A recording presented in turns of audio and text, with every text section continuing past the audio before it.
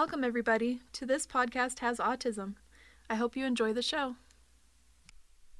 Hey everybody, I'm Bran, and I'm with my wife Marcy. We're the hosts of the show, and today we're going to talk about something personal that's been going on in our family, and that's a medication change with our son.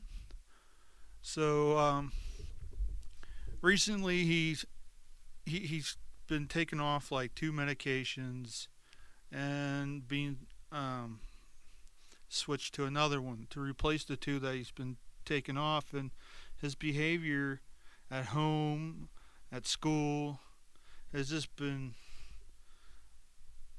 totally different than what we're used to. And then we just barely picked him up from my parents' house where he spent the night for a couple nights, and they're like, whoa, big change.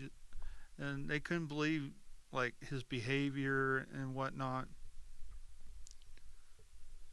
Yeah, he was taking risperidone, and I believe it's called Divaloprox. Anyway, he was taking risperidone ever since he was 5, and he's now 10, so the doctor wanted to take him off of it. I guess it causes weight gain and some other side effects, and so she wants to take him off of it.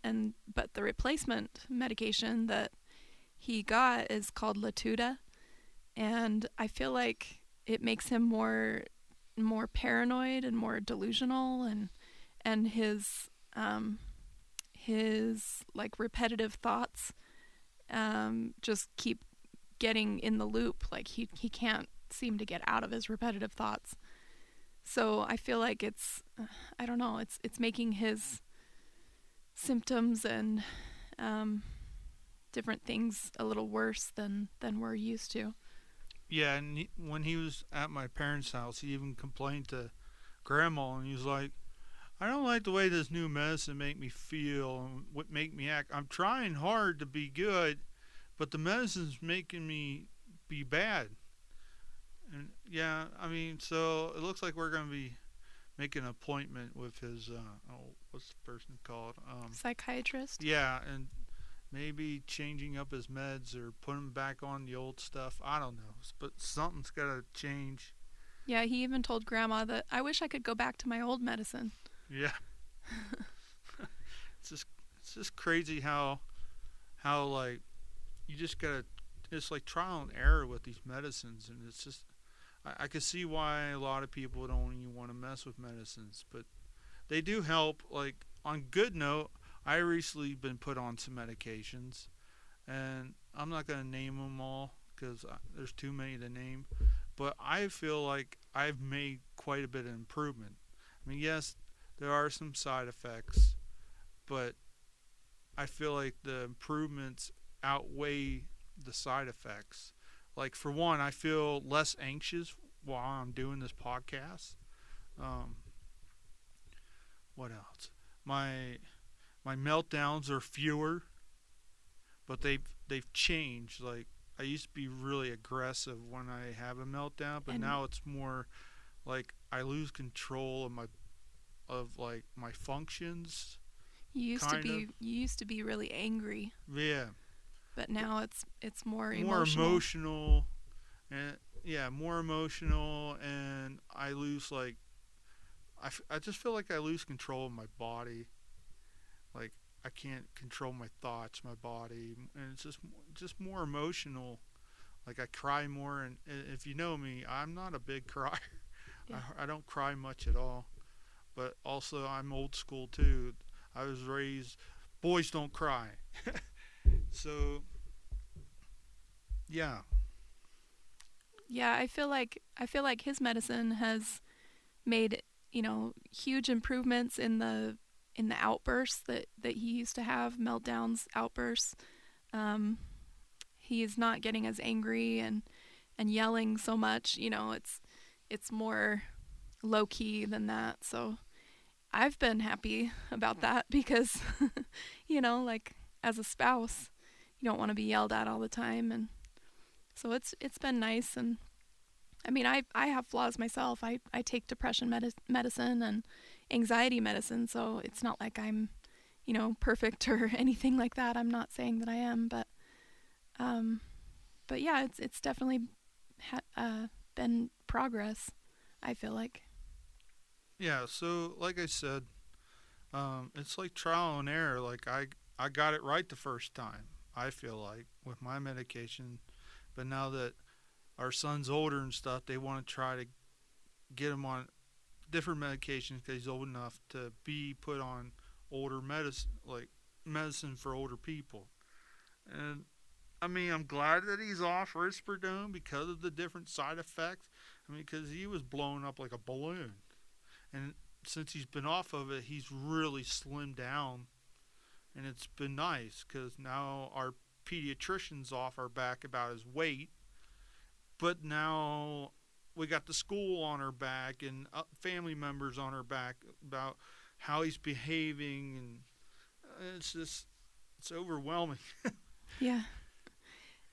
And if anybody has any tips or advice or even, wants to know more about the different types of medicine that our child has been put on, we welcome questions and advice on what you guys are experiencing, and maybe what your child is on, and or even adult autistic. It's nice to share feedback with different people and get that community feel going. Yeah, and you're more welcome to contact us about my medications too and what I'm taking. I just don't want to name them all because I'm on so much crap, it's ridiculous. But it's not all just for like, some of it's for like actual physical health, not just mental health. Yeah. But yeah, you can reach us, through social media, or our email. This podcast has autism@outlook.com. Or you can comment on our website, and we'll get back to you. We're pretty good at replying back to emails and comments on the website and through social media. We reply pretty quickly. Yeah. So shoot us an email or something and get our attention, and we'd love to chat with you. And it doesn't have to be just medication. It could be, whatever. And if we don't know the answers, we know people that we can turn to get answers for you. Like we had someone reach out to us about homeschooling, and then we hooked them up with the right person. And yeah, so, it doesn't have to be just about medication. It could be whatever that you might be struggling with. Today's interview is with a children's librarian in our local area of Salt Lake City, Utah. She works at the Anderson Foothill Library, and the sensory story time that she talks about happens every third Saturday of every month during the school year, except in January at 11 a.m. So now let's hear our interview. Today we have Lindsey from the library. Lindsey, why don't you introduce yourself? Sure. Thanks for having me, Marcy and Bran. I'm really excited to talk about our sensory story time at the library. And my name is Lindsey Watts, and I'm a children's librarian at the Anderson Foothill Library for the Salt Lake City Public Library. And I've been working for the library for 14 years, and I have my master's in library science that I received in 2016. And I've just been working in different positions at the library with children for the past 9 years. And it's so much fun, and I'm super passionate about early literacy and bringing books about diversity to kids. And so, yeah, it's my passion. And I'm super excited to talk about sensory story time with you guys. Yeah, what made you decide to become a children's librarian? And, I guess you already answered, how long have you been one? Oh, yeah. Well, so initially when I started working for the library, and I was at the main library, they have a big children's department down there, a whole floor dedicated just to the children. And and it was just super fun initially. Like, I didn't really have that in mind for a career. It was just so much fun, and making the relationships with the kids that would come in, and I just loved it. And then after, participating in a few programs on story times, I just realized how important to me it is to bring, these early literacy skills to kids when they're young, and also just, I think one of the most important things to me about the job is how I've learned that children really learn empathy through reading. And so I really want to impress that moral value into the lives of children. So bringing diverse books into the hands of children that may not, have any of these different experiences or, have these global perspectives is really important to me. So yeah, that's great. One of many reasons. When did you start sensory story time? So it started in the fall of 2015, and I'm not the originator.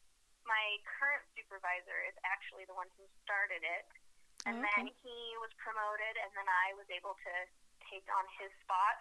So I've been doing it for about a year and a half. Oh, okay. Perfect. Is sensory story time exclusively at your library? Currently it is, and the library that I'm at is one of our East Side libraries, and we really tried to have, last year we wanted to have one at one of our West Side locations as well, and so we tried it out for a year at our Glendale branch, but we were having a really hard time reaching out to the community, and so we just had such low attendance. So for this year, again, it'll probably just be at our Anderson Foothill branch, but I know that we'd like to try it again so that we can have, accessibility to the program to our East Side patrons and also to our West Side patrons. So we're going to work on that.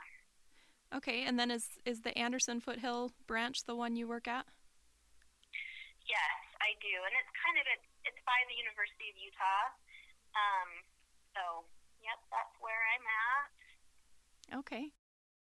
Total, we have 8 locations for the Salt Lake City Library. They're just within the city limits.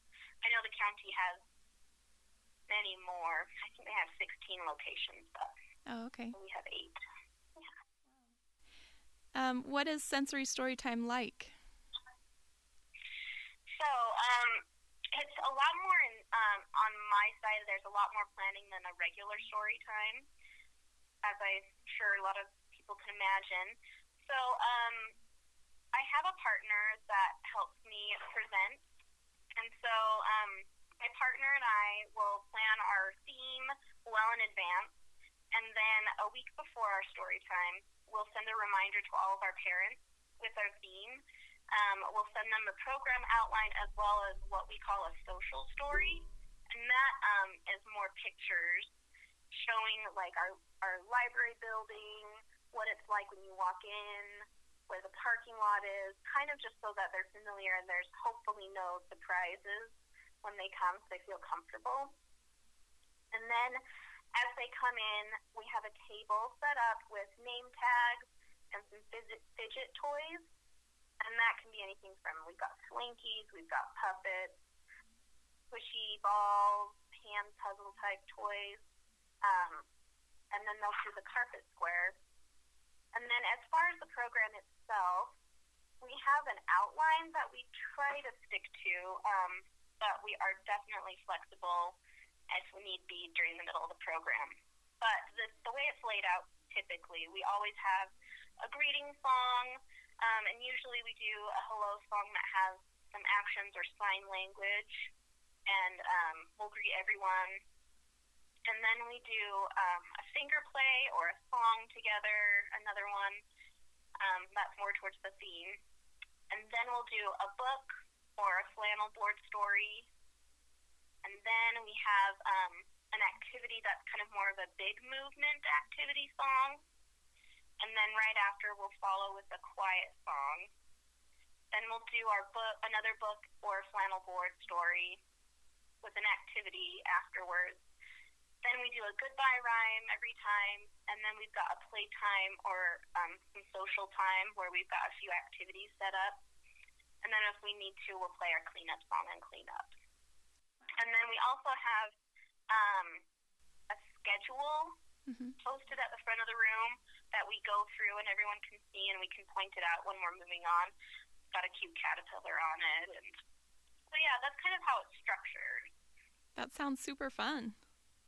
Yeah, it is. And each song or book or activity, we try to have some involvement with the families and the kids, whether it's something they hold on to that is related to our book or story or song, or it's doing actions or asking questions or coming up to the board. So we try to really involve them in as many different ways as we possibly can. Does the sensory story time run year-round? So we actually only have it during the school year right now. Okay. I'd love to have it year-round, and we do have requests for it. But right now, our summers are so busy. We have multiple programs every day during the summer because we're doing like our big summer reading program. So like this summer, we had a few days with 4 programs in the day, and it was really really busy for me. So sadly, right now we just have it during the school year, but okay. Hopefully in the future we can expand it. And how does it benefit the children and the parents? So I think that it's really great in a few ways. So for one, it's a free program. So, and a lot of times we've got some fun take-homes and activities that they can do again later with each other, with their families. But I think that's actually one of the most beneficial things is it's free. But also, we offer a safe space for these families and their children to come in a public space. So they're able to come into a public space and feel welcomed and that they're wanted, and that they can come experience the story time together. Typically, our regular story times receive extremely high attendance, maybe 40 children and up in the room. So that's excluding parents. And a group that size might, overwhelm or overstimulate a child that would come to our sensory story times. So we've really tried to choose the time when our library is less busy. The program's capped at a registration of 15 children. And so hopefully this way the families and children can come in and experience the library, going into a public space together, but it's they're hopefully not overwhelmed. And so yeah, I think that some of those are some of the really big benefits.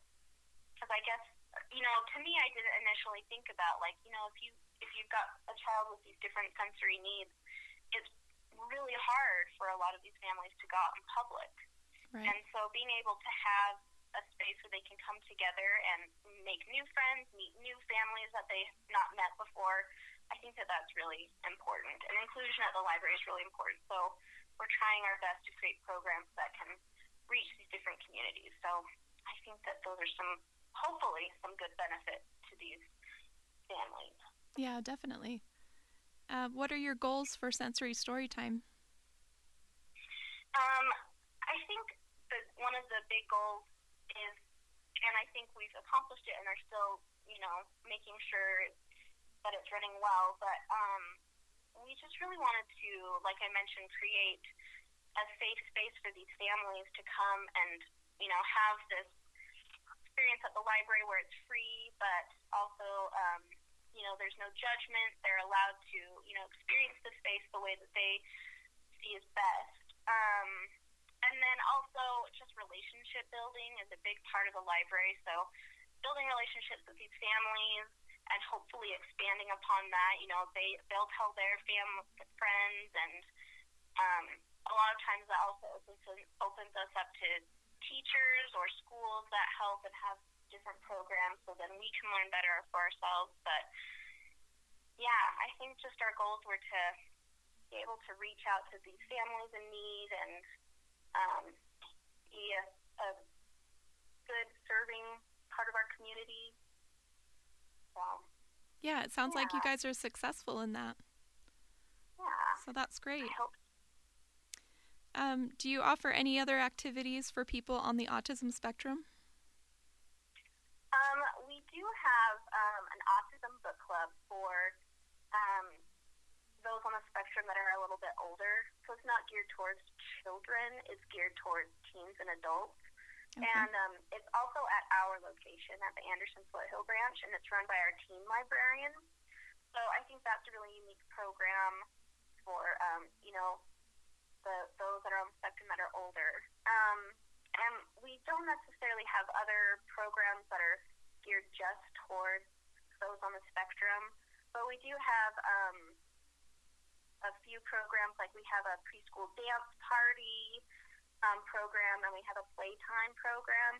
And so if you've got, maybe a child who's high functioning but has a hard time sitting still during a regular story time, they could come to these programs that are much more movement based and have some fun there. So Yeah. yeah.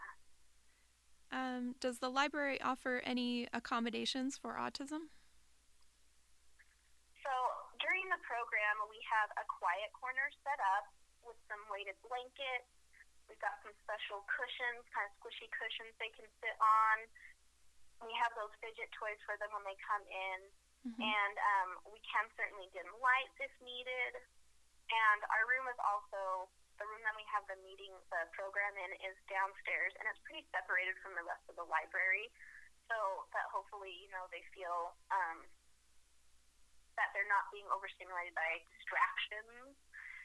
And so those are kind of the accommodations we have at our location. Unfortunately, we don't have any physical changes to the space other than what we can put out.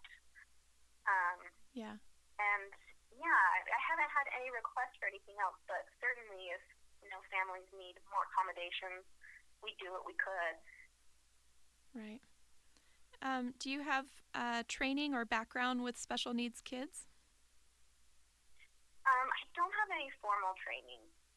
The county library system created this program, I believe it was maybe a year or two before we had, and we were able to bring that librarian to a training for us, and she gave us a very lengthy training, which was really helpful. And we're also, our specific location, the Foothill branch, is located very close to the Pingree School for Autism, and so we've been able to go and, talk to the teachers there. They've let us sit in and watch a few lessons. So we've kind of been able to get some insight that way. I'm certainly not an expert in the field at all, but I'm hopeful that what we offer is valuable, and I'm always willing to learn. But that's kind of the extent of my training. So Okay. yeah. Do you have any certain books that you recommend for people on the spectrum? Yeah, so this is a tricky one. I think because each child, that every child is so different, but especially, on the spectrum, they all have different needs or sensory, issues. So I think that it would just depend specifically on the child. But I was also talking to my teen librarian who runs Autism Book Club, and I asked her, how do you guys choose your books? Is there anything you take into account? And she really explained to me, because I've never been to one of her book clubs, so she really explained to me that, they are older than the children that I work with, but they really, like the same types of books that any other person would read or would like, and they all take turns choosing the books and voting for what they want to read next. So they've really, and she gave me a few titles that they've read. It really spans, the spectrum of genres and books. And so in that sense, I think that, I wouldn't want to necessarily have that sensory or that censorship thought in my head, like, they can't read the same books that I read. But definitely for a child who's developing, I think it definitely would depend on, what their needs specifically are, or maybe what their interests are, or what they're learning or what they need to focus on themselves. Yeah. And can you recommend any books for kids who want to learn about autism? Sure. So I did pull a few that I thought were fun. One that I really liked is this very cute book called All Cats Have Asperger's Syndrome. And it's by Kathy Hoopman. And it's very cute. It's got pictures of cats, but it goes through and talks about the different, sometimes different sensory needs that the children have. So it talks about how they, maybe like to be by other people, but they don't necessarily want to be touched, or they have certain routines that they like the way cats do, or they have certain foods that they like the way cats do. So it's not super intense. It's definitely for children and kind of more on the lighthearted side. Mm-hmm. But I thought that was a really good introduction to think about how, people on the spectrum might have these different, needs, or the way they think is a little bit different maybe sometimes. And then I have an older chapter book that I would recommend, and it is called The Rules by Cynthia Lord. And it's about a 12-year-old girl who has an autistic brother, and how she's kind of trying to, as she's getting older, and he is too, kind of accepting the way that her family dynamic is different from other families that she knows or other friends. And then also in the story, she develops a friendship with a new kid at school who's a paraplegic. So I think that book is really great because it talks about so many different levels of diversity and learning about those around us. And then I also have, it's kind of more a book for adults, but one that I've used that's really helped me learn about kind of kinetic learning is called A Moving Child is a Learning Child, How the Body Teaches the Brain to Think. And as we've done like movement programs, like our preschool dance party, that's been a really helpful book for us to kind of just remind ourselves how movement and play really do help the brain develop. Wow, those sound really great. Yeah. Anything else you'd like to add before we close? Well, I just really appreciate the opportunity to talk about this program. It's really near and dear to my heart. I love it so much. And I would just invite anyone who's interested to learn more to come by the library or give me a call. And if you would like to give me a call at the library, my phone number there is 801-594-8611. So you can call me there if you have questions. And if you're interested in any of our other library programs, our website is slcpl.org. And we also have Instagram and Facebook, just the City Library, so you can find out about programs that way too. So, yeah. Wow, that's awesome. Yeah. Well, thank you so much for being on the show. We appreciate it.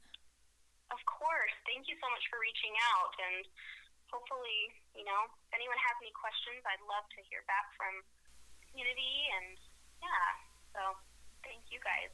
Thank you. So to all the listeners that are not here in Utah with us, please check out your local libraries and see what great programs that they have for your child or children. At this time, we want to do a review on some items that we received from Century Goods out of Arizona. The two items are a 5-pound weighted blanket and a small weighted lap pad that is 3 pounds. The 5-pound blanket is forest green and the filler is glass beads. The lap pad is cotton and has a Paris theme pattern with pink and mint green. With the lap pad, you don't have to use it just on your lap. You can put it on your shoulders or wherever else you need to feel some extra weight or pressure. The blanket is a good weight in size for children. It is 40 inches, which is 3 feet 4 inches wide. The length is 52 inches, which is 4 feet 4 inches long. Or it can be a small blanket for an adult to use for TV or a good nap. Overall, these are great quality items that we recommend, and also we'll be giving away later on this month. We will be featuring Deborah Musicar from The Art of Autism. That's it for this episode. Until next time.